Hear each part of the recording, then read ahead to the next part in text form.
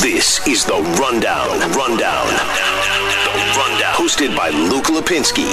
98.7 FM, Arizona's sports station.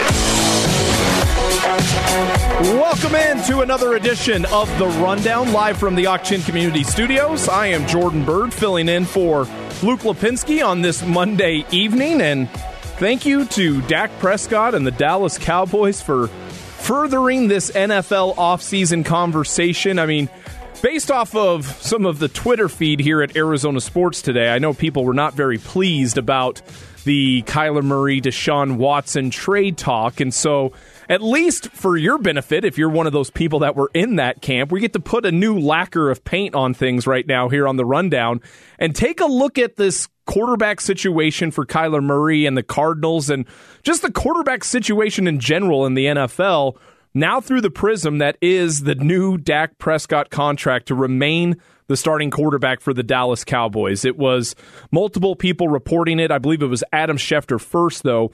A 4-year, $160 million contract that is going to include $126 million guaranteed. These numbers are mind-numbing. They really are. And it just highlights the day and age that we're now in the NFL.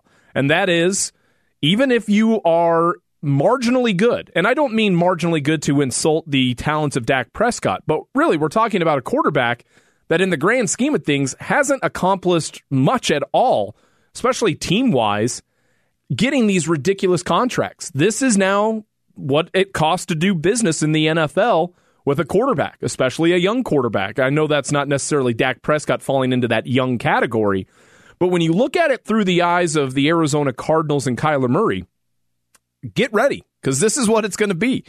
This is what the Arizona Cardinals are going to be faced with here in another season from now. And so even if you are a quarterback that has not had the team success or the individual success, you have Dak Prescott, who with the Dallas Cowboys has not really accomplished anything. A few years ago, you had a quarterback in Jared Goff, who was the inverse of it. He had great team success, but individually, he wasn't looked upon as one of the best quarterbacks in the NFL yet. Even though now he's part of the Detroit Lions, he's still one of the highest paid quarterbacks in the NFL. This is what it takes to do business in the NFL. And specifically for the Arizona Cardinals, when it pertains to Kyler Murray, I cannot help but think something that I brought up on the Rundown last week. And that was in reference to the signing of J.J. Watt and how bringing the 3-time Defensive Player of the Year to Arizona, how it applied pressure on 3 specific individuals: Steve Keim, Cliff Kingsbury, and Kyler Murray. And now, with this Dak Prescott contract extension or new contract for Dak, it's the same. It applies still, because Cliff Kingsbury, Steve Keim, and Kyler Murray now have extra added pressure to take advantage of Kyler Murray on his current deal.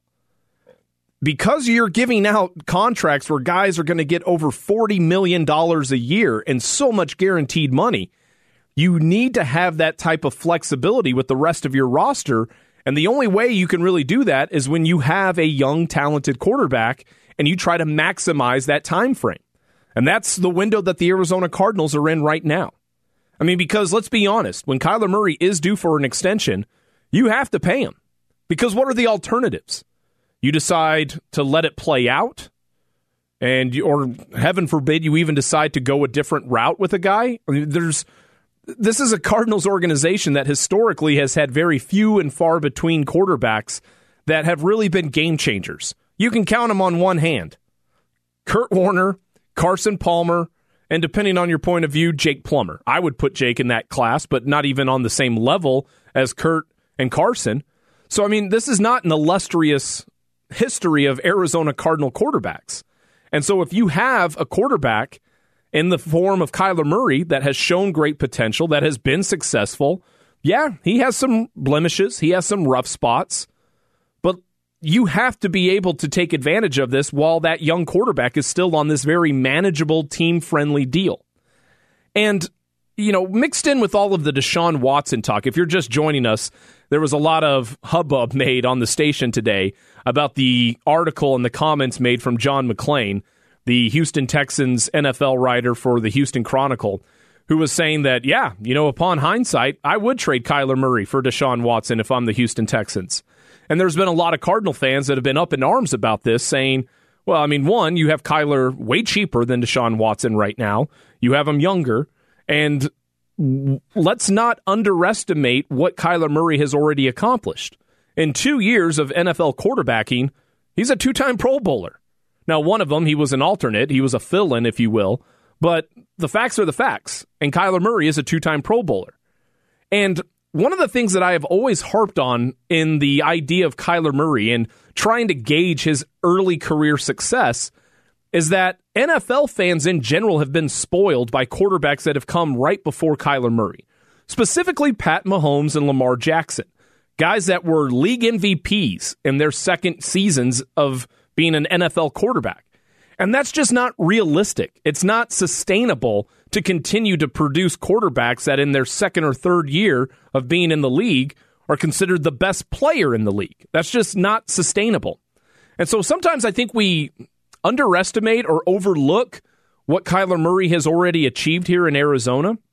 And like I said, it doesn't mean that Kyler is perfect. There are still areas that he certainly needs to improve his game on.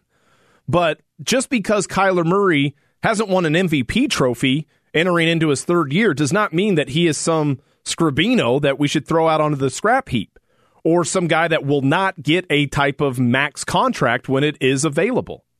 So it's just something to keep in mind when you think about all of this stuff that you've been hearing lately in terms of Kyler Murray and a trade for Deshaun Watson, or now the news of the moment, the contract extension for Dak Prescott. Kyler Murray potentially, I mean, let's be honest, with Kyler being on his rookie deal and Steve Keim already showing a willingness to kind of go for it in the 2021 season by signing J.J. Watt, the window is now. And if the Cardinals can have success this upcoming season, then it would only mean that Kyler Murray is even further going to earn that type of extension that has been handed out to far less talented quarterbacks in the NFL. All right, it's time now for the Rundown Rapid Reaction. The Rundown Rapid Reaction. Reacting to today's top 3 trending sports stories. Well, number 1 is obviously the Dak Prescott news, so we'll go to 2 through 4 here on the top stories. Number 1 was Blake Griffin agreeing to a contract with the Brooklyn Nets. Of course, last week he was bought out by the Detroit Pistons. So Blake Griffin now joins Brooklyn, a team that looks like a killer all-star roster from just a few years ago. You already have Kyrie, you've got KD, you've got James Harden. This is a talented team, and I know some people, there was Jay Williams on ESPN Radio earlier this morning claiming that you can basically put the Eastern Conference, wrap it up with a bow, and hand it to Brooklyn. I don't know if I would go to that extent, but it does raise the question of whether the Phoenix Suns will be one of these teams here in the near future, be it the trade deadline, however unlikely that might be, or more of a possibility going the route of bringing in a bought-out player like Blake Griffin. So for Phoenix, you think, okay, they're a contender. They're second in the West right now. Record-wise, they have the second-best record in all of the NBA. This is a team that would be a buyer. But what do they really need to buy? Because this is a team that has been built upon depth, and at any given game, at certain points of this season, guys 1 through 12 have really helped contribute to the start that the Phoenix Suns are off to. So just something to keep an eye on, the Phoenix Suns and the buyout market in the NBA. Number 2, yesterday we had the NBA All-Star Game. No Devin Booker, which for me personally took a lot of the luster out of the All-Star weekend in Atlanta. I was going to watch the skills competition. I was going to watch the three-point competition. Booker sat out the weekend due to banging knees in that last game with Golden State. And so he did not participate, did not make the trip to Atlanta. So it took a little bit of the luster off of that for me personally. But Chris Paul, 16 assists in that All-Star game. He now has passed Magic Johnson for the most assists in All-Star game history. So a tip of the cap to CP3. He also converted on an alley-oop dunk, which is something that we're not really accustomed to seeing with Chris Paul now at this point in his career. But it was nice to see the Phoenix Suns still well represented with Chris Paul representing Phoenix and Atlanta, even though Devin Booker was out. And then number 3, Travis Etienne, the Clemson running back who has been phenomenal for the Tigers throughout his collegiate career, telling Fox Sports over the weekend that his dream scenario is being drafted by the Arizona Cardinals with the 16th pick in the first round. And as ridiculous as that does sound, I mean, let's be honest, the Cardinals are not going to draft a running back that high. I would love to have a player of the talent and capability of Travis Etienne, but I think it does show a positive light that this franchise is still looked upon. You had J.J. Watt out of nowhere signing with the Arizona Cardinals, showing a commitment and a want to be a part of Arizona and their organization, and that's a three-time Defensive Player of the Year, a well-established veteran. Now you have a rookie, a guy coming in out of college who is looking at Cliff Kingsbury's system and looking at Kyler Murray and looking at the other weapons that are already here in Arizona and saying, you know what, that is a team that I would love to be a part of. That is my dream scenario. Even though the way the Cardinals season ended, the 2020 year, as it kind of just limped to the finish and the Cardinals missed out on the playoffs, we're starting to see more and more glimpses during this offseason of how the rest of the football world perceives the Arizona Cardinals. Now, can they translate that into wins and success in 2021? That's going to be a different story. Coming up next here on The Rundown, we'll turn our attention to the Phoenix Suns because at the halfway part of the regular season, the Suns are sitting close to the top of the Western Conference standings. But is it time that we start talking about award watch for members of the Phoenix Suns organization? That's coming up next here on 98.7 FM, Arizona Sports Station. The Rundown, 98.7 FM, Arizona's sports station. Jordan Bird here with you on this Monday evening. In for Luke Lipinski tonight. He's got Coyote duty as they're taking on the Colorado Avalanche a little bit later on this evening. The Phoenix Suns at the halfway mark, the all-star break of this slightly condensed 2020-2021 NBA season. The number 2 team in the Western Conference standings, just right behind the Utah Jazz, ahead of the Clippers, ahead of the Lakers. It's been a fun season. It has rejuvenated a lot of longtime Phoenix Suns fans, myself included, who have struggled and have just grind through the last decade of being a fan of this NBA basketball team. Earlier today, I was listening to Bickley and Murata, and they were talking about, you know, for those Suns fans who may not know what it's like to be in a playoff push, if you've become a Suns fan over the last 10 years, you don't know what that's like. And I thought, who in their right mind has become a Suns fan within the last 10 years? I mean, you got to be a glutton for punishment if that really is the case, that during all of those 19, 20-win seasons, you said, you know what, I'm going to hitch my wagon to that Phoenix Suns organization that just year after year is going to be in the top 5 of the NBA lottery. So it's a brave new world that we're living in this year for the Phoenix Suns. And for a lot of longtime fans, it's a sense of normalcy. It's what's right in the world, because the Phoenix Suns have traditionally, before the last decade, have always been one of the premier win-loss NBA franchises in the league. I mean, even though they have yet to win an NBA title, and even though they've only been to 2 NBA finals, you know, before this last decade, the Suns were one of the top teams in the NBA in terms of career winning percentage. And so it just feels right. It feels refreshing to be back in that moment. And obviously, with the success on the court, there's going to start to come a lot of attention, and the focus is going to start to shift. And right now is kind of a nice time to do this, where you look at what has happened in the first half of the season and try to look ahead to the second half of the season and pick and choose why the Suns have been so dramatically different. And I think, without question, the most obvious answer is the addition of Chris Paul. But if the Phoenix Suns continue to keep this up, they're going to be in line for some real hardware potential at the end of this season. Now, Monty Williams was already looked at the beginning part of this year as a real candidate for Coach of the Year, based off of how the Suns ended last year with the 8-0 bubble run in Orlando and the addition of Chris Paul, projecting ahead to what that could mean, the Suns finally breaking that playoff drought. It was a no-brainer that Monty Williams would be a candidate for that, and I think he still obviously is. And if we're talking about a Phoenix Suns organization, that is still in the top half of the Western Conference or in the top 3, the top 2 when it comes to playoff seeding time, then I think Monty Williams has a very good potential of just being a shoo-in for that. But there's also some other guys within this Phoenix Suns team that could be getting some accolades in the postseason. The other one is James Jones, the general manager of the Phoenix Suns. And to his credit, he has taken some criticism over the years, mainly for his draft picks, the Cam Johnson selection, this past year, the selection of Jalen Smith, which that one still certainly seems to be a work in progress. But even the trade that required or that brought in Dario Saric, there's been some criticism, without question, of James Jones. But yesterday, before the NBA All-Star Game, and during his media availability, LeBron James heaped praise upon the Suns general manager. Now, keep in mind, keep in context, that LeBron James and James Jones did play together. So these guys are boys. These guys are friends. So it's not like a bitter rival the way the LA Lakers are, going out of character and praising the general manager of a team within their division. But it still speaks volumes to the job that James Jones has done. He should get the majority of the credit. And the reason why is because he put that team together, and then he pressed the button to get CP3 to Phoenix. And we all know CP3's resume. When CP3 goes to a team, they automatically becomes a better team.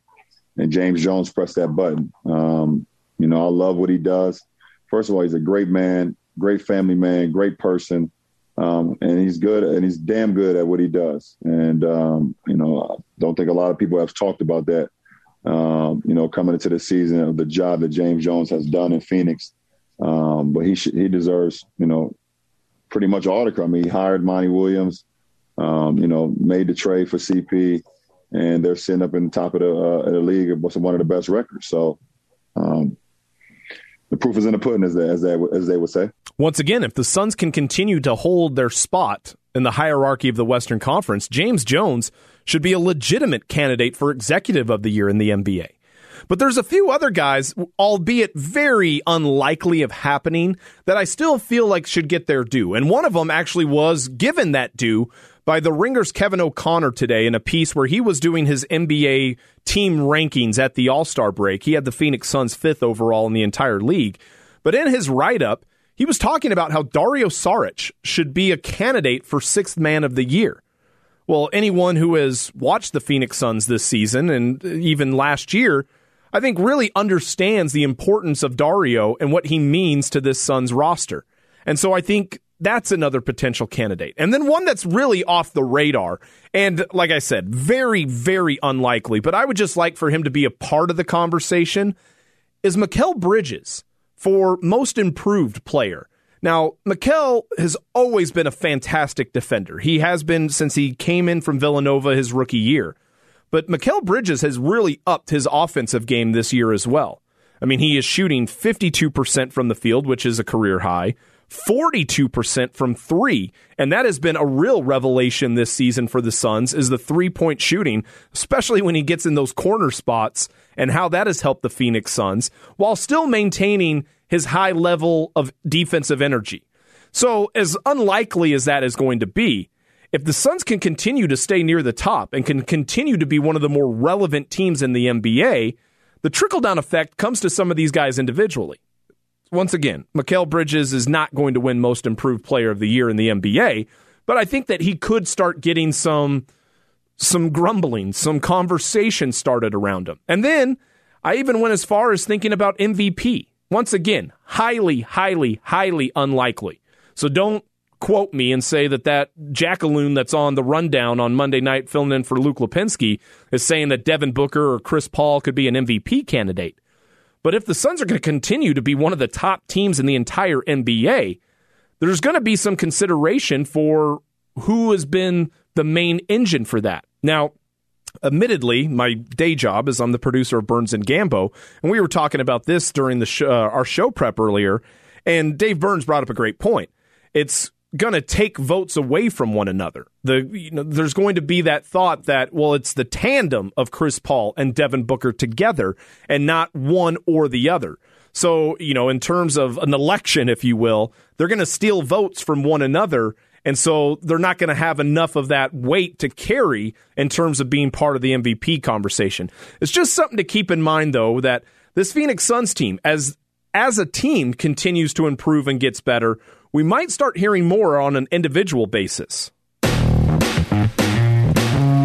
Well, the Dak Prescott new contract is dominating the sports world right now, and especially the conversation in the NFL. But there are some other notes within the National Football League that I do want to bring up.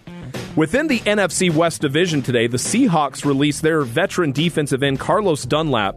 It clears $14.1 million in needed cap space for the Seattle Seahawks, and it takes away their best edge rusher.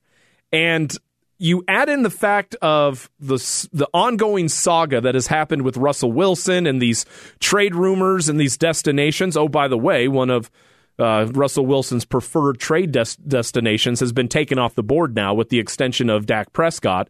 It was New Orleans, Chicago, Dallas, and the Las Vegas Raiders. So if that was actually true, one of those is off the board and it's now down to 3. I love how dysfunctional Seattle's offseason has been so far. Now, that doesn't have any real bearing on what could transpire once we get into the fall. But Seattle has always been kind of this hoity-toity, nose up in the air. You know, we're such a great culture. We're such a everybody love everybody with Pete Carroll and singing Kumbaya like we did at USC. And that it always kind of irked me the wrong way. That it's almost like the family or the friends that you may have that come off and they perceive to be like this perfect image of what it means to be a couple or to be a family. And then the more you get to know them, you're like, man, there's some real cracks beneath the surface there. And that's not something that you typically want to celebrate. I mean, I'm not trying to compare that dynamic of a family or a couple to a football team. So I think it's easier to have that type of feeling of being a little giddy to celebrate in the wallows of the Seattle Seahawks right now, just because that they have put it out there for basically ever since they got Russell Wilson of we're this model organization and we can do no wrong and we treat everyone so great and everyone loves to be here. There was that article a few years ago about after the Seahawks lost the Super Bowl to New England on the play where they should have given the ball to Marshawn Lynch to run it in from the 1-yard line, how there was some issues with the Seattle defenders and Russell Wilson and the Seahawks offense. These are digging much deeper now. These wounds are cutting far deeper.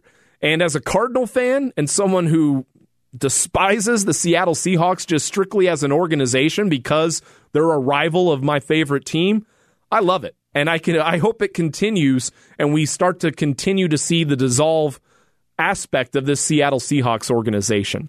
A few other notes going on in the NFL, though. Tom Brady apparently might be getting closer to an extension with the Tampa Bay Buccaneers.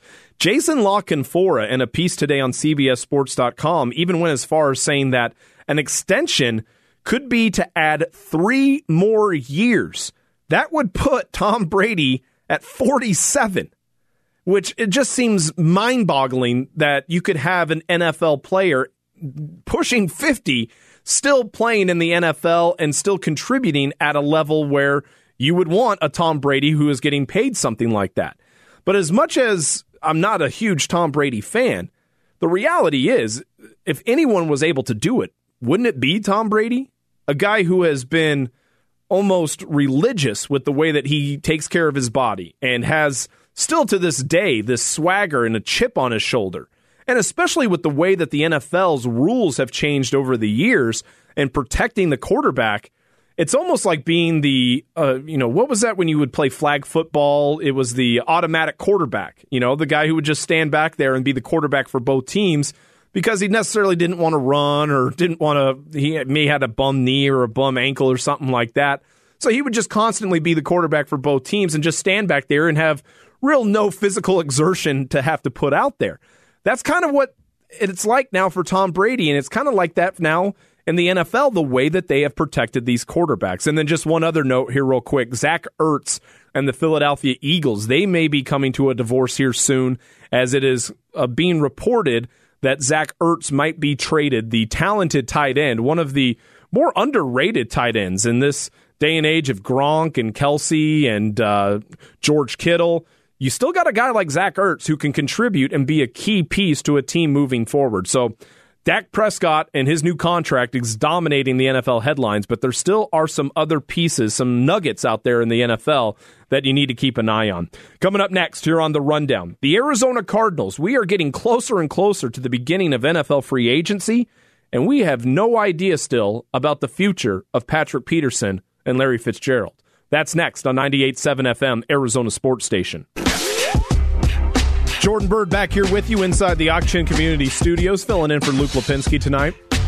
We're starting to see more and more activity in the NFL offseason, players getting released, players getting new contracts, such as Dak Prescott and his record $128 million guarantee from the Dallas Cowboys. NFL free agency begins next week. March 17th is when players can now officially start signing with new teams in free agency. It's bizarre that we haven't had any real concrete idea yet on the future of two of the more important Arizona Cardinal players over the last decade plus, Patrick Peterson and Larry Fitzgerald. Now, I think one of those is easier than the other. I really do believe that Patrick Peterson has played his final down for the Arizona Cardinals. I believe he has an inflated price in his mind of what he thinks he is worth. And if he can go out and get it from another team, more power to you. But the more I have seen Patrick Peterson recently, and to be brutally honest, it's been ever since the PED suspension. He just hasn't been the same player. And so if Patrick Peterson believes that he's going to get $11, $12 million from the Arizona Cardinals, in my humble personal opinion, I believe that is not worth it for the Arizona Cardinals when they still have other areas that they need to attack. And I know a lot of people out there might say, well, then who's going to be your number one corner? Who are you going to get? Well, you can still pay a cornerback that figure, but Patrick Peterson is no longer elite. Patrick Peterson was getting defensive pass interference calls and was complaining all season long about how receivers would run him across the middle and he would get picked by linebackers and other wide receivers. And it's like, man, that's part of the gig. That's part of the job. You got to evolve. And the one thing that I will forever believe that Patrick Peterson should do is the route of Antrel Roll. Once he lost a step, if you will, he converted himself to a safety and found new life there. I think Patrick Peterson, though, is too proud to move to the safety position because it would almost be an acknowledgement that I am no longer that elite corner that I continue to be. And every time you hear Patrick Peterson talk about why he should be re-signed by the Cardinals or why he is deserved to be a high-paid cornerback, it's a resume that is history, not in the moment or even in the future. It's always, well, I was named to the all-decade team, or I was consecutive however many years a Pro Bowler. Well, that's all well and good, but that's not the reality of the situation as we currently stand right now. You know, I mean, I could say, you know, hey, I used to be able to run X amount of miles. Well, now, due to COVID and a newborn baby and packing on 60 pounds, I'm not able to do that. I used to be able to do that, but that's no longer the case in our present situation. And that's something that I think Patrick Peterson continues to hold on to, this idea that because of what I have already accomplished, I am deserving of a contract or deserving of such and such dollar figure. When in reality, it needs to be more about what are you capable of still doing? And so for Patrick Peterson, I have made my peace that he is no longer going to be a member of Arizona Cardinals. I came to that realization during the season, to be quite frank, when I saw him get burned yet again or saw him pick up another defensive pass interference call. I've already made my peace with that. Larry Fitzgerald is a little bit more complicated, I feel like, because of the notoriety and what he means to the Arizona Cardinals organization. Now, last week when I was filling in for Luke on this show, I said that it's time for Larry to retire or go to a different team, go to a contender. It's time for Larry Fitzgerald's time with the Arizona Cardinals to be over. I had a buddy text me after the show, and he was freaking out. How could you say that? That's unbelievable. That's so ridiculous. Well, once again, it's being based in reality and not off past experiences. Larry Fitzgerald is no longer that wide receiver from the 2008 season, 2009 playoff run that was scoring 3 touchdowns a game. And it's okay to admit that, Cardinal fans. It's okay to say that he is no longer the player he used to be, because that is the truth. That is the reality. And just because you might say that or agree with what I'm saying doesn't mean that you're running the legacy of Larry Fitzgerald through the mud. I mean, Jerry Rice, when he ended his career, he was not the player that he once was at his height when he was with the San Francisco 49ers. I saw Jerry Rice play in a Seattle Seahawks uniform. That was not the Jerry Rice that made him a Hall of Famer. And so for Larry Fitzgerald, I want to see him move on for the sake of the organization, because I feel like with Larry continuing to come back, it somewhat hamstrings Steve Keim and Cliff Kingsbury in what they need to do and what they want to do with that offense. Christian Kirk is a perfect slot wide receiver. And as long as Larry Fitzgerald continues to be a member of this roster, he will hold down that spot. He will be that slot wide receiver for Arizona. You're not going to bench Larry Fitzgerald. But it's also mucking up the system when it comes to moving players who might be better suited in that spot. And I know Larry Fitzgerald over the last few years has signed these $11 million contracts a year.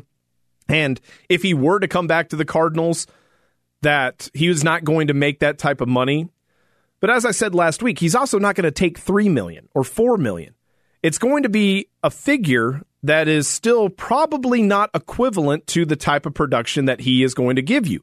Now, admittedly, that is not 100% on Larry Fitzgerald. That is also on Cliff Kingsbury, or to even an extent Kyler Murray, for not involving Larry Fitzgerald more. But as of right now, I feel like the Cardinals at the wide receiver position cannot move on and start to retool that position room completely with Larry Fitzgerald in there. Because as long as he's a member of the roster, you got to put number 11 in there. And so, as much as it pains me to say, it's time to move on. It's time for both sides to agree that either you hang it up, you go on to the TV booth, the TV studio, you go on to start all your entrepreneurial aspects, go to a different team. If Larry Fitzgerald went to the Tampa Bay Buccaneers or even the Minnesota Vikings, which I think are the only logical destinations for him if he were to leave the Cardinals, I'm not going to hate on him. I mean, Minnesota is his home. Tampa Bay is Bruce Arians. It's Byron Leftwich. It's Tom Brady. And as we stand right now, it's also a far better chance at winning a Super Bowl than the Arizona Cardinals. Now, that could all change by the time we get to the 2021 season, but I'm not going to hate on Larry Fitzgerald if he were to leave the organization. He will always and forever be remembered as an Arizona Cardinal, even if he doesn't end his career here in Arizona.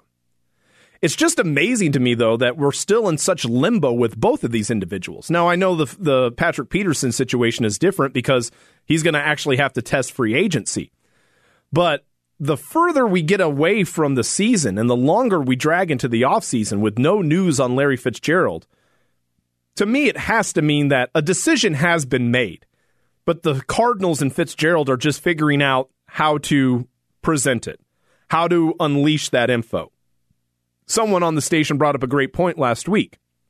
If Larry Fitzgerald's going to retire, you weren't going to do it last week after you signed J.J. Watt and had all this positive momentum and all this positive press going in the direction of the Arizona Cardinals. You're not going to get rid of that by announcing that Larry Fitzgerald's going to retire, because once we get that announcement, if we get that announcement, that's going to be a firestorm here in Arizona and throughout the NFL. Because Larry Fitzgerald's a first ballot Hall of Famer. There's no question about it. But just because he's a first ballot Hall of Famer does not mean that he needs to continue to wring out the last bits of football that he has, when it would probably behoove the Arizona Cardinals to turn the page and move in a different direction. It's going to be fascinating. It's almost, I mentioned earlier that I'm a freshly minted father. I have a 7-week-old at home. And it kind of reminds me of having a pregnant wife, of being part of a couple with a baby on the way at the tail end. You know something's going to happen soon, but you're just not sure when it's going to happen. And there's that excitement and even that nervousness about at any moment something could happen. And I think that's where we're at now with Fitzgerald. Legitimately, anything could happen, or not anything could happen, but that news could come down at any given moment. It may even happen through the course of this show. It could happen at some point this week. I mean, we just don't know yet. But I think it's illogical to think that the Arizona Cardinals and Fitzgerald don't have a decision yet. Because if that is true, then Larry Fitzgerald is doing a disservice to the Arizona Cardinals, being this close to free agency and not allowing the Cardinals to know what his decision is. Coming up next, here on The Rundown with Jordan Bird filling in for Luke Lipinski, we'll turn our attention back to the Phoenix Suns. Right now, the Suns are sitting near the top of the Western Conference standings. How long can they keep that spot in those standings? That's next here on 98.7 FM, Arizona Sports Station. Jordan Bird in for Luke Lipinski on this Monday evening here on 98.7 FM, Arizona Sports Station. I think we all can agree that, Suns fans at least, that this was going to be a good year for the Phoenix Suns. After building the momentum coming off the 8-0 bubble run, the addition of Chris Paul, and just the development of some of the other players, Mikal Bridges stepping up his game, Cam Johnson, the veteran addition of Jay Crowder, and to lesser extents, Etuan Moore, and then bringing Campaign back. I think we all were kind of in agreement that this was going to be a playoff potential type season for the Phoenix Suns, especially when you take into consideration that the NBA has continued to tweak their playoff eligibility, and that if you're in the 9 seed or the 10 seed, you're going to be playing in a play-in game. I don't know if even I thought that the Suns were going to have the ceiling that they potentially now look like they might have. Because the Suns right now are number 2 in the Western Conference. And admittedly, they have caught some breaks where they have not had to play some of these teams with their key players. I mean, just this last week, for example, was the perfect example of that. You had no Anthony Davis, no Kyle Kuzma, no Marc Gasol in that Laker game. The Golden State game, you had no Steph Curry, you had no Kelly Oubre, no Draymond Green. So the Suns have caught some breaks here and there. But there's no doubt that this is a talented team. And looking ahead to where this ceiling could be, I think is going to be a fascinating case study. Because they are still so young and raw, and really the only guys with any legitimate playoff experience are Chris Paul and Jay Crowder. How does this team handle themselves now that the storyline has changed, now that the expectations have changed, now that they are no longer just looked at as this scrappy young team that can sneak up on you? They're going to be the favorite in a lot of these games going on in the second half. Kevin Pelton from ESPN, he joined the Burns and Gambo show earlier today, and he was asked where he thinks the Phoenix Suns have the potential of ending up at the end of this season. They've got an excellent chance at this point, I think, of finishing ahead of one of the Lakers or the Clippers, the way that those two teams have scuffled a little bit, the injuries that the Lakers have had, and then just how well the Suns have played. And, you know, I think there's a reasonable chance that you're talking about this is the 2 seed in the West having home court advantage in a potential conference semifinals match against one of those two LA teams. Now, I mean, those LA teams, if they're healthy, are going to have more top-end talent. They're still going to be the favorites in those series, but if you have home court advantage in the second round, you got a shot. I'm going to take it a step further. Why is the ceiling only the 2nd seed? As we stand right now, the Phoenix Suns are 2.5 games back of the Utah Jazz for the top spot in the West. Why can't that be the ceiling? 2.5 games is nothing, with still 35 some odd games left to go here in the second half of the regular season. And the Suns have shown an ability to beat these teams. They've beaten Utah. They've hung with the Clippers. You know, they beat the Lakers. I know, like I said, they were down and out. But the Suns have shown the capability and the talent level to hang with these teams. Now, one thing, though, that we need to keep in mind as we get deeper and deeper into the second half of the season is it's easy to beat these guys, easy to beat these other contending teams, these other top teams in the conference when it's December, when it's January. Things get a little bit different, though, as we get deeper into the regular season. Most notably, the level of play gets dialed up. The competition aspect of it gets dialed up a little bit.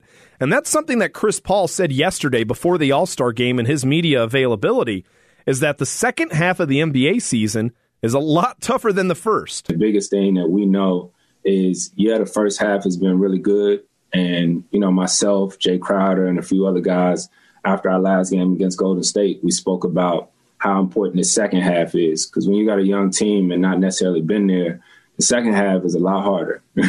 Games get a lot more intense when guys start jockeying for playoff position. So we're just going to stay the course, keep our head down, and keep doing the work. He's 100% right. But also the Suns have the advantage of having a guy like Chris Paul, having a Jay Crowder, having a Monty Williams, having the infrastructure in place to hammer home to these young guys, even Devin Booker included, who has never even tasted playoff experience. The closest was the bubble run when the Suns had to keep winning games to keep their play-in game hopes alive.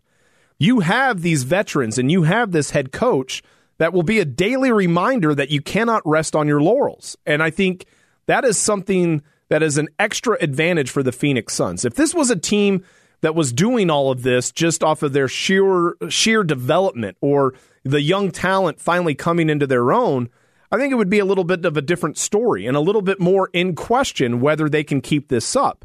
But when you have a guy like Chris Paul, who is just going to be a dog on these guys the rest of the season, making sure that they don't slip or that they don't slack off in games against lesser competition, even though we have seen that at times in the first half of the season, that is going to be something that this Suns team can really take advantage of, and I think can really be the driving engine to potentially getting atop the Western Conference standings.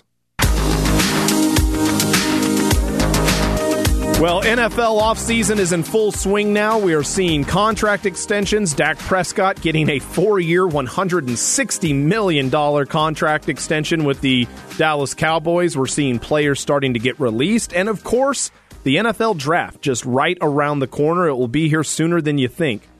And one of the players that I think, if you're kind of a casual fan or if you've been big on college football, watch a lot of Clemson or a lot of high-profile collegiate games, one player that immediately catches your eye is Travis Etienne, the running back for the Clemson Tigers. And let's just be frank right out of the gate. I don't think there's any way in God's green earth that the Arizona Cardinals are going to select a running back with the 16th overall pick. That is not, it is a need, but not as pressing of a need as some of the other areas that the Cardinals could explore with that selection. Offensive line, cornerback, maybe even taking a look at wide receiver if the right guy were to fall. I just don't think that's very likely. But I do think it speaks volumes about the perception of the Arizona Cardinals and Cliff Kingsbury and Kyler Murray. I am the first to admit that I have some very serious questions about Cliff Kingsbury as an NFL head coach and even a play caller. I mean, he was touted and held up as this guru, the next Sean McVay, and some of the play designs and some of the play calls and the game management that we saw from Cliff Kingsbury, especially in the second half of the season when the playoffs were on the line, it left a lot to be desired.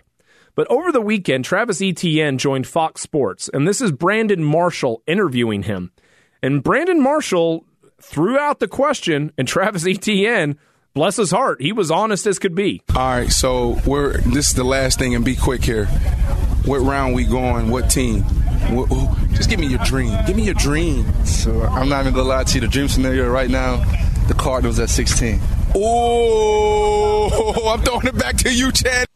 The Cardinals at 16. That is the dream scenario. And as much as there still is a lot of unknowns on how the Kyler and Cliff experiment is going to pan out eventually as we get to enter the third year of this experiment, I think it really highlights how other people within the football universe are viewing the Arizona Cardinals.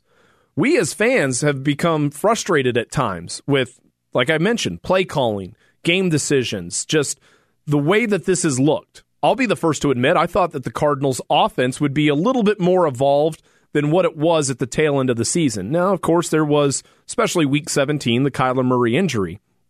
And you could make the argument that Kyler Murray was banged up at the second half of this year completely, and that's what changed somewhat of his game. But the idea that you have one of the top running backs in the country coming from one of the most prestigious college football programs, identifying the Cardinals and saying, that's a team I want to be a part of. That's an offense that I want to be a part of. has me feeling optimistic about where the Cardinals can continue to turn this, because as we enter free agency, if that is the same line of thinking for some of these free agents, some of these wide receivers or some of these offensive linemen, and I know it's the other side of the ball, but cornerbacks, linebackers, a guy that can help shore up the run defense. If that's the same mentality for others within the football universe, then maybe the Arizona Cardinals are trending in a far better direction than the tail end of their 2020 season indicates. Like I said, it's a brave new world that we're living in here right now in Arizona sports, because with the Phoenix Suns sitting atop near the Western Conference standings, you have the Arizona Cardinals with the J.J. Watt signing. Last week, it felt like Phoenix was the epicenter of the world of sports. And when you have comments like this from one of the top prospects at his position, maybe we're going to continue to have this run a little bit. And maybe this starts to become that ideal destination location, not only for draftees hoping that they get picked by an Arizona team, but also for free agents that can make that decision on their own. Coming up next on The Rundown, it's hour number 2. We'll get you the Rundown Reload, the top stories of the day, including a huge deal given out to an NFL quarterback. That's all coming up next here on 98.7 FM, Arizona Sports Station. 98.7 FM, Arizona's sports station. The Rundown Reload. Rundown Reload.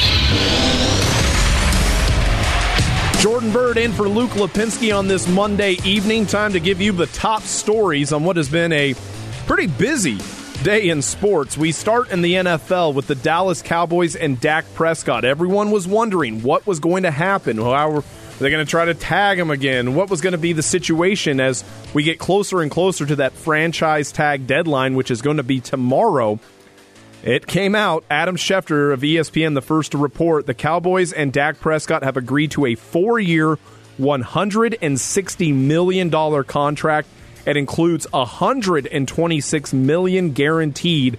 Prescott's signing bonus is $66 million, the highest in NFL history, with $75 million due in year 1. So, on average, over the next 3 years, he's going to be making $42 million a year. And this is just the cost of business with quarterbacks now in the NFL, is that even if you may not be 100% certain that the guy is the right man for the job, even if you have some questions about the success that he has team-wise and getting deep into the playoffs or even winning or contending for Super Bowls, which feels like the Cowboys haven't contended for a Super Bowl in 30 years, this is what it costs. And specifically for the Arizona Cardinals, this is going to be something that they're going to have to keep an eye on with Kyler Murray, as next year, around this time, he will be eligible for his extension off his rookie year. Also in the NFL, Marcus May, the safety for the New York Jets, has been franchise tagged. That came down earlier today. So you're starting to see tags. You're starting to see players get released. The real movements of the NFL offseason are fully underway. Yesterday was the NBA All-Star Game in Atlanta. Team LeBron beating up on Team Durant. Chris Paul, a member of Team LeBron, had 16 assists in the game, and now for his career has broken Magic Johnson's career All-Star Game assist record. So kudos to Chris Paul. But even while Paul was a member of the festivities, no Devin Booker as he sat out All-Star Weekend in Atlanta after he banged a knee with Bazemore of Golden State in that game right before the All-Star break. Chris Paul still had his teammate in mind when he was meeting with the media yesterday. I actually just got done talking to Book before I got on here. It's actually tough being here without him. I was telling my brother on the flight yesterday, first time, or the last time, me and a teammate, I think, was me and Blake. I don't know if it was 16, one of those years or whatnot. So I was actually looking forward to come here with Book. But his health is most important. It's an unfortunate situation, but the timing, going right into this little break, I know him and how much he hates to miss any game. So I know he's, rehabbing and trying to get ready. I feel bad for Booker that he wasn't able to participate in the game. he wasn't able to be a member of the participant of the 3-point contest. But from a Suns fan perspective, this is, I don't want to say great news, because you never want to see one of your players injured, even though it doesn't seem like it's that serious. But you're able to sit down Booker. He's able to not have that mileage or that those minutes placed on him by playing in the All-Star game, albeit it would have only been a quarter and a half at the most, probably, in what basically looks like a YMCA rec league game. But nonetheless, now Booker is able to rest for a full week, get completely healthy, and the most important thing now for the Phoenix Suns is keeping this first half momentum of the season, carrying it over into the second half of the 35, 37 games that they have left to go. That's what's of the most importance right now. And so, yeah, it sucked that Devin Booker wasn't able to participate. I know for me personally, it really took a lot of the interest out of All-Star Sunday for me. I was geared up to watch the 3-point contest, the skills competition, with Chris Paul participating in that. I didn't watch any of it. Didn't watch any of the game either, because it just felt a little hollow not having Devin Booker there for the Phoenix Suns. The Arizona Diamondbacks, a 2-2 tie with the San Francisco Giants today in their Cactus League matchup. The real news of the day coming from the Arizona D-backs happened before the game when, during his pregame availability, Torey Lovullo said that Nick Ahmed has been dealing with a knee injury and he is going to be day-to-day. I decided to scratch him. Just had some right knee soreness and is going to be day-to-day. I just figured at this point in spring training, let him get ahead of that. And I'll just keep you guys posted on his progress over the coming days. But nothing that we're overly concerned about at this point. Which is very good news, because right now the Arizona Diamondbacks seem, pardon the pun, they seem a little snake-bitten. You have the Cole Calhoun meniscus surgery that could potentially keep him out for the first couple of weeks of the regular season. Tim LeCastro has COVID. He has been out.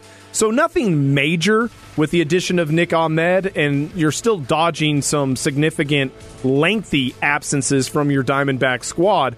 But still, it seems like this team is going to need every available body in all of these pieces, especially Nick Ahmed, Tim LeCastro, and Cole Calhoun. They're going to need those guys if they're going to have any sort of successful season. And especially for Nick Ahmed, who last year had a very uncharacteristic season, especially defensively, just errors and just misplays in the field. That is not Nick Ahmed. He is known for his glove and known for his capabilities at the shortstop position. So not great news, but it looks like the Diamondbacks still were able to dodge a bullet there. In the world of the NFL draft, we were just talking about this the previous segment. Travis Etienne, the running back for the Clemson Tigers, was asked by Fox Sports where he wants to go in terms of his draft stock. And he said to Fox Sports, he wants to go to the Arizona Cardinals. All right, so this is the last thing, and be quick here. What round we going? What team? Just give me your dream. Give me your dream. So I'm not even going to lie to you. The dream scenario right now, the Cardinals at 16. Oh, I'm throwing it back to you, Chad. That's his dream scenario coming to the Arizona Cardinals, looking at Kyler Murray, looking at Cliff Kingsbury and what this offense has the potential to do. And I think this is a real positive in a sense that the Arizona Cardinals are not going to draft Travis Etienne with the 16th pick. I feel very confident in saying that. But it at least shows that there is a willingness and a want to by some of the next wave of NFL talent on the offensive side of the ball that identifies Arizona as an offense they want to be a part of, an offense that they want to play in. And so even though the Cliff and Kyler experiment is not humming at 100%, there is still a want to by these individuals to come and be a part of it. Also, now in the NBA, Blake Griffin, who was bought out last week by the Detroit Pistons, he has officially joined the Brooklyn Nets. He now joins Kevin Durant, Kyrie Irving, James Harden, and of course head coach Steve Nash as a team that looks like it looks like a quasi all-star team, maybe from a few years ago with the addition of Blake Griffin.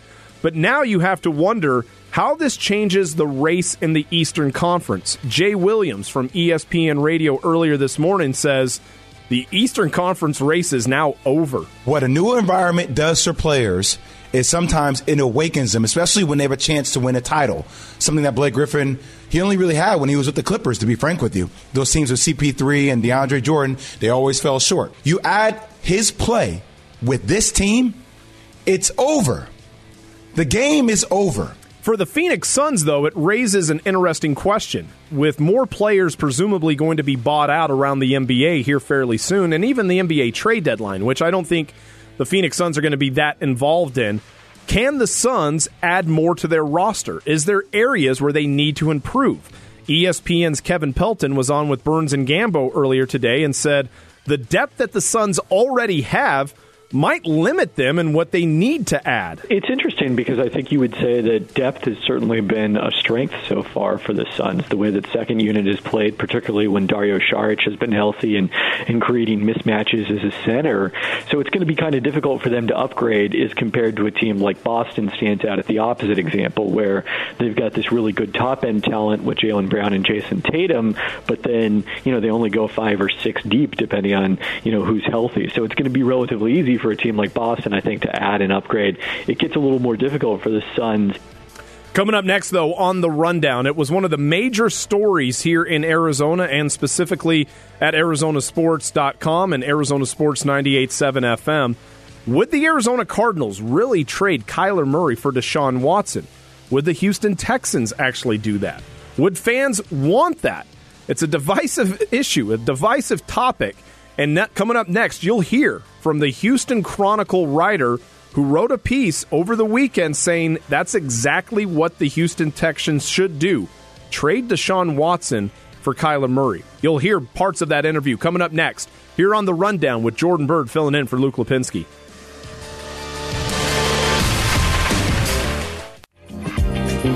Jordan Bird in for Luke Lipinski on this edition of The Rundown. Of course, the big story right now in the world of sports is Dak Prescott getting a record contract extension to remain the starting quarterback of the Dallas Cowboys. In the NBA, the biggest story this morning was Blake Griffin officially becoming a member of the Brooklyn Nets. This comes on the heels after he was bought out by the Detroit Pistons late last week. So now you turn your attention to the Phoenix Suns because buyouts potentially still could be coming down the pike. And if you look at the NBA trade deadline, which is still a few weeks away, it just doesn't seem logical or likely that the Phoenix Suns are going to be involved in the trade deadline, either buyers or sellers. Obviously not sellers, because this is a contending team right now. This is the best team that the organization has had in a decade. And there's going to be you hear some of these ESPN people, I think it was Kevin Pelton earlier today with Burns and Gambo, who threw out the idea that with the play-in game now a part of the NBA playoffs, you have 10 teams in each conference that consider themselves playoff contenders. And so how likely are some of these teams going to be trading off assets when they have the potential of getting into the play-in game or even working themselves up into a higher seed? So the buyout route is probably the most likely option for the Phoenix Suns to add to their roster. But as I mentioned, Kevin Pelton, he was on with the Burns and Gambo show. He's an ESPN NBA writer. He's not so sure that the Suns have really room to add even a bought-out player because of the depth that is already on that Suns roster. It's interesting because I think you would say that depth has certainly been a strength so far for the Suns, the way that second unit has played, particularly when Dario Saric has been healthy and creating mismatches as a center. So it's going to be kind of difficult for them to upgrade as compared to a team like Boston stands out at the opposite example, where they've got this really good top-end talent with Jaylen Brown and Jason Tatum, but then, they only go 5 or 6 deep depending on, who's healthy. So it's going to be relatively easy for a team like Boston, I think, to add and upgrade. It gets a little more difficult for the Suns. But where do the Suns need to even add, if they were to add? And obviously it goes to the bench. And for me, there are 2 areas of note. A backup shooting guard or a backup wing player and a backup big man. Because right now the Suns, when healthy, they seem to have all the requisite pieces that they need. But specifically in those 2 areas, there are still some questions. There still are some issues. And it just so happens that some of the more likely buyout candidates out there happen to be big men. You've got Andre Drummond, who has been bantied about the last couple of days as a potential buyout, and also JaVale McGee, both of the Cleveland Cavs, and both guys that could fill that need as a backup center or a backup big man. And in years past, I mean, we're hearing that Andre Drummond, there is potential interest from the LA Lakers in adding him. And anytime you're trying to compete with the Lakers and LeBron James and the recruitment power that he and that organization have, it's a exercise in futility. You're not going to win, at least in the past. Well, the Suns were never contenders in the past. Now, with where they currently stand in the Western Conference standings, they become a legitimate destination, a legitimate option for these guys who are going to be bought out.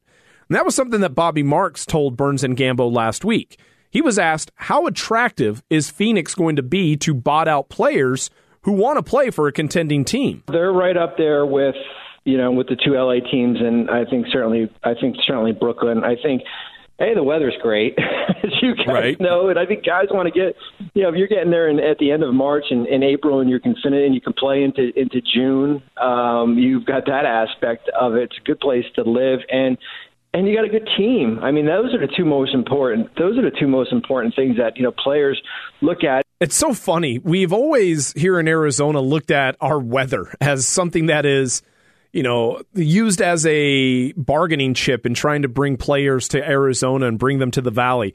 And with J.J. Watt, and now in that cut from Bobby Marks, who we're not sure if that will come to fruition, but that is now being looked at as something that legitimately could happen. The sleeping giant that the Valley sports scene is may start to be able to pay off in some of these respects. And I'm not trying to compare the addition of J.J. Watt to the Cardinals to a JaVale McGee or an Andre Drummond. But the fact remains that the Phoenix Suns, with what they have done in the first half of the season, are an enticing option for guys that may be looking for a new home here in the next week or so. Drop the beat. Well, for the Arizona Cardinals, there are still some major questions that are left to be out there, and that's pertaining to their roster from last year. The two biggest, Patrick Peterson and Larry Fitzgerald. What do their futures hold? Now, earlier in the program, I said about both of these individuals, I have already made my peace that they're not going to be here in one form or another. Patrick Peterson, I fully believe, is going to take a more lucrative offer to go somewhere else in the NFL through free agency. And with Larry Fitzgerald, either he's going to retire or he's going to go to a contending team. I don't think it's a complete shocker if Larry Fitzgerald goes to a Minnesota or a Tampa Bay. As crazy as that may sound, it wouldn't necessarily surprise me. Larry Fitzgerald is down to his last years here. We keep saying that probably for the last half decade, but it feels especially true now. And if he were to go to Minnesota, his home, I'm not going to hold that against him. If he were to go to Tampa Bay with Bruce Arians and Byron Leftwich with a, on paper, greater chance of contending for a Super Bowl title right now than the Arizona Cardinals, I'm not going to hold that against him either. But I find it really bizarre that we have yet to hear anything specifically on Larry Fitzgerald. And I know Steve Keim said during his press conference last week that the Cardinals don't necessarily need to have a decision from Larry Fitzgerald by the time NFL free agency begins. But it sure would be nice. It sure would be nice to be clued in on that. And I have to believe that there has been some sort of conversation, some sort of dialogue, and the Cardinals know what Larry Fitzgerald's going to do. They just haven't made it public yet. Now, there was a report last week that Larry Fitzgerald has been in talks with TV networks about joining either their studio crew or joining a game day booth operation. I could totally see Larry Fitzgerald doing that and being very successful in that respect. But as we're now a week and a couple of days away from the start of NFL free agency. If Larry Fitzgerald actually hasn't informed the Arizona Cardinals yet of which direction he is leaning, that's not fair to the Arizona Cardinals. I mean, what are you waiting for to base your decision off of? You know the major pieces that are coming back. You know that there's going to be roster turnover like there is every year. The J.J. Watt signing now has almost a week of growth on it for you to digest it if that was going to sway you one direction or another. And so if it really is true, the company line that Steve Keim, Cliff Kingsbury, even J.J. Watt, who was asked about Larry Fitzgerald, if it truly is accurate that they don't know what he's going to do yet, I think that's a disservice to the Arizona Cardinals. And as much as Larry Fitzgerald means to this team and means to this organization, and as much as Michael Bidwell and Steve Keim are going to allow Larry Fitzgerald to do things on his own timeline, it's also, just kind of flat out rude in a respect that you're not going to cue them into what your decision is. That's why I think that's not the case. I truly believe that the Arizona Cardinals know what he's going to do. And they're either buying their time to wait for the perfect opportunity to announce his retirement, or they're waiting for the perfect time to announce that Larry Fitzgerald is going to dip his toe into free agency and go somewhere else, which would be catastrophic for a lot of Cardinal fans. But as I said earlier, Larry Fitzgerald, no matter what happens, no matter even if he goes and finishes his career with a different team, he will always and forever be an Arizona Cardinal. That will not change. I know they don't do this with the NFL Hall of Fame. It's not like the Baseball Hall of Fame. But if you were to go in as a member of an organization, without question, even if you were to go win a Super Bowl and a back-to-back run by the Tampa Bay Buccaneers, Larry Fitzgerald would go into Canton as a member of the Arizona Cardinals. And so I just think that it can't be this limbo that it's being perceived as to the public that, we're not sure yet what he's going to do. I just can't believe that is the case. So to me, it's down to one or two options. It's either Larry Fitzgerald's going to retire and they're picking the right time to do that, or he's actually going to go test free agency. He's actually going to go try to sign with someone else, even though his entire history, his entire talking points has always said that he would end his career with the Cardinals. Things change. People change. And the idea of getting a Super Bowl ring is the only thing that has eluded Larry Fitzgerald to this point.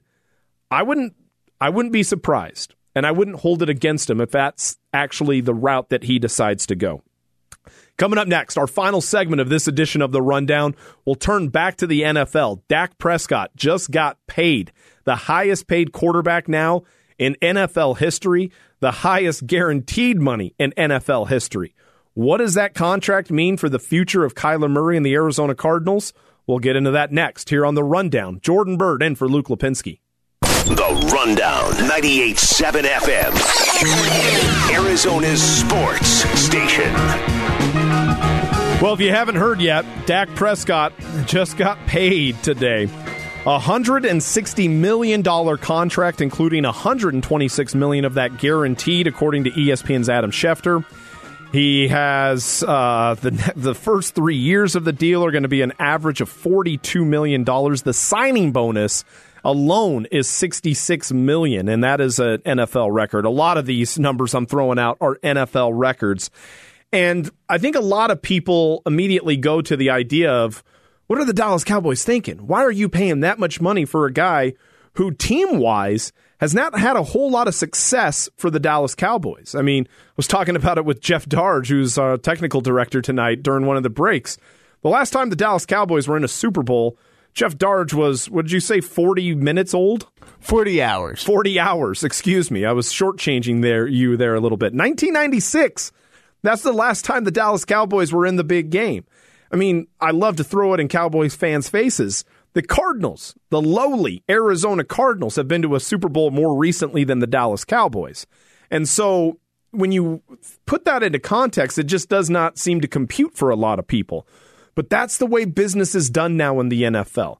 And that's the way specifically you have to handle these quarterbacks. And so when you think about Kyler Murray and the way that he's going to be up for a contract extension after this upcoming season, you better believe that unless something catastrophic happens, the Arizona Cardinals are going to pay Kyler Murray a ton of money. Now, it may not quite reach these levels of Dak Prescott, but if you're talking about 40, high 30s million dollars a year, yeah, that's going to be the price tag. And in terms of Kyler Murray, there has been nothing as of right now that really should dissuade you on that. He is a two-time Pro Bowler in his 2 first years of NFL play. Yes, he still has room to improve. Yes, there are still blemishes on his game, and he needs to iron those out. But as of right now, Kyler Murray seems to be trending in the right direction. Now, he hasn't met those lofty expectations or those lofty benchmarks that were set by Pat Mahomes and Lamar Jackson, where they were winning NFL MVPs in their early parts of their career. But that's unrealistic. That's truly unattainable. I mean, those are the exceptions, not the rule when it comes to young quarterbacks in the NFL. But this idea of paying Kyler Murray was something that has been on the mind for weeks now. And if you go back to the middle part of February when Steve Keim was on Newsmaker Week with Doug and Wolf, he was asked the question, are you ready to begin contract extension discussions with Kyler Murray? Well, I mean, it's a hypothetical. I would hope so. I mean, if we're talking contract after next year, it means that he's continued to ascend and to become the player that we envisioned. But again, that's hard to say at this point. But I have a lot of respect for Kyler and love his work ethic and what he brings to the table as our quarterback. And again, I'm betting on the come, and I certainly believe that he is our franchise quarterback. But what this does within the context of the Cardinals is it adds extra pressure on the key principles of this organization, Steve Keim, Cliff Kingsbury, and Kyler Murray. And I said this after the J.J. Watt sign-in as well. The defense just got bolstered by adding a 3-time Defensive Player of the Year. So the offense now has to carry their share of the workload. If you go back to last year, 2020, Week 16, Week 17, must-win games, Cardinals only had to win one of the two, and they were going to be in the playoffs. It was the offense of the Arizona Cardinals and not the defense that prevented them from ultimately winning those games and getting into the playoffs. So now, especially with the looming possibility of a contract extension, more pressure on Keim, more pressure on Kingsbury, and more pressure on Kyler Murray to actually produce and feel like it is worthy of him to get that contract extension. And let's be quite honest with one another here. You may not even feel like he has lived up to $38 million or $40 million if it gets that high. But that's the cost of doing business with an NFL quarterback right now and a young guy who could be on the move. So just something to keep an eye on now for the Arizona Cardinals as Dak Prescott got paid, and you better believe Kyler Murray coming down the road, he's probably going to get paid just as well. The Phoenix Suns are one of the pleasant surprises around the NBA so far this season as they go into the All-Star break, or I should say as we come out of the All-Star break. They are the second seed as we currently stand in the Western Conference standings, I think surprising a lot of people. And now some of the actual individuals on the Suns roster and then their organization are starting to, rightfully so, get the respect and the attention that they deserve. That was especially true of General Manager James Jones, who yesterday was praised by LeBron James during the pregame interview process before the All-Star game. Now, keep in mind, LeBron James played with James Jones, so these guys are boys, but LeBron was very emphatic about his praise of the job the Suns general manager has done so far this season. He should get the majority of the credit. And the reason why is because he put that team together, and then he pressed the button to get CP3 to Phoenix. And we all know CP3's resume. When CP3 goes to a team, they automatically becomes a better team. And James Jones pressed that button. I love what he does. First of all, he's a great man, great family man, great person. And he's good, and he's damn good at what he does. And, I don't think a lot of people have talked about that, coming into the season of the job that James Jones has done in Phoenix. But he deserves, pretty much all the credit. I mean, he hired Monty Williams, made the trade for CP, and they're sitting up in the top of the league with one of the best records. So the proof is in the pudding, as they would say. If the Suns continue this, you better believe James Jones is going to be a front runner for Executive of the Year for the NBA. And also Monty Williams, who was already predicted at the beginning of the season to be a very likely contender for Coach of the Year, he's going to be at the top of that list as well. But also some of the other people in the Suns organization are starting to garner some attention. Dario Saric was identified by Kevin O'Connor of The Ringer today as he was writing his article about the NBA team rankings. And in his write-up for the Phoenix Suns, which he had at number 5 in the league, he wrote that Dario Saric needs to be a part of the six-man conversation. Probably not going to win that award, but the idea that he's getting that attention, he's getting that recognition, being a part of the conversation speaks volumes.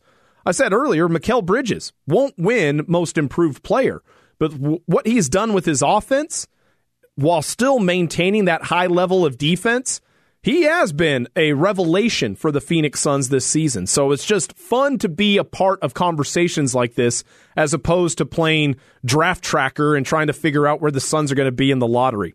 That's going to do it for this edition for The Rundown. Thanks to Jeff Darge and Luke Lipinski. I have been Jordan Bird. Have a great rest of your weekend here on 98.7 FM.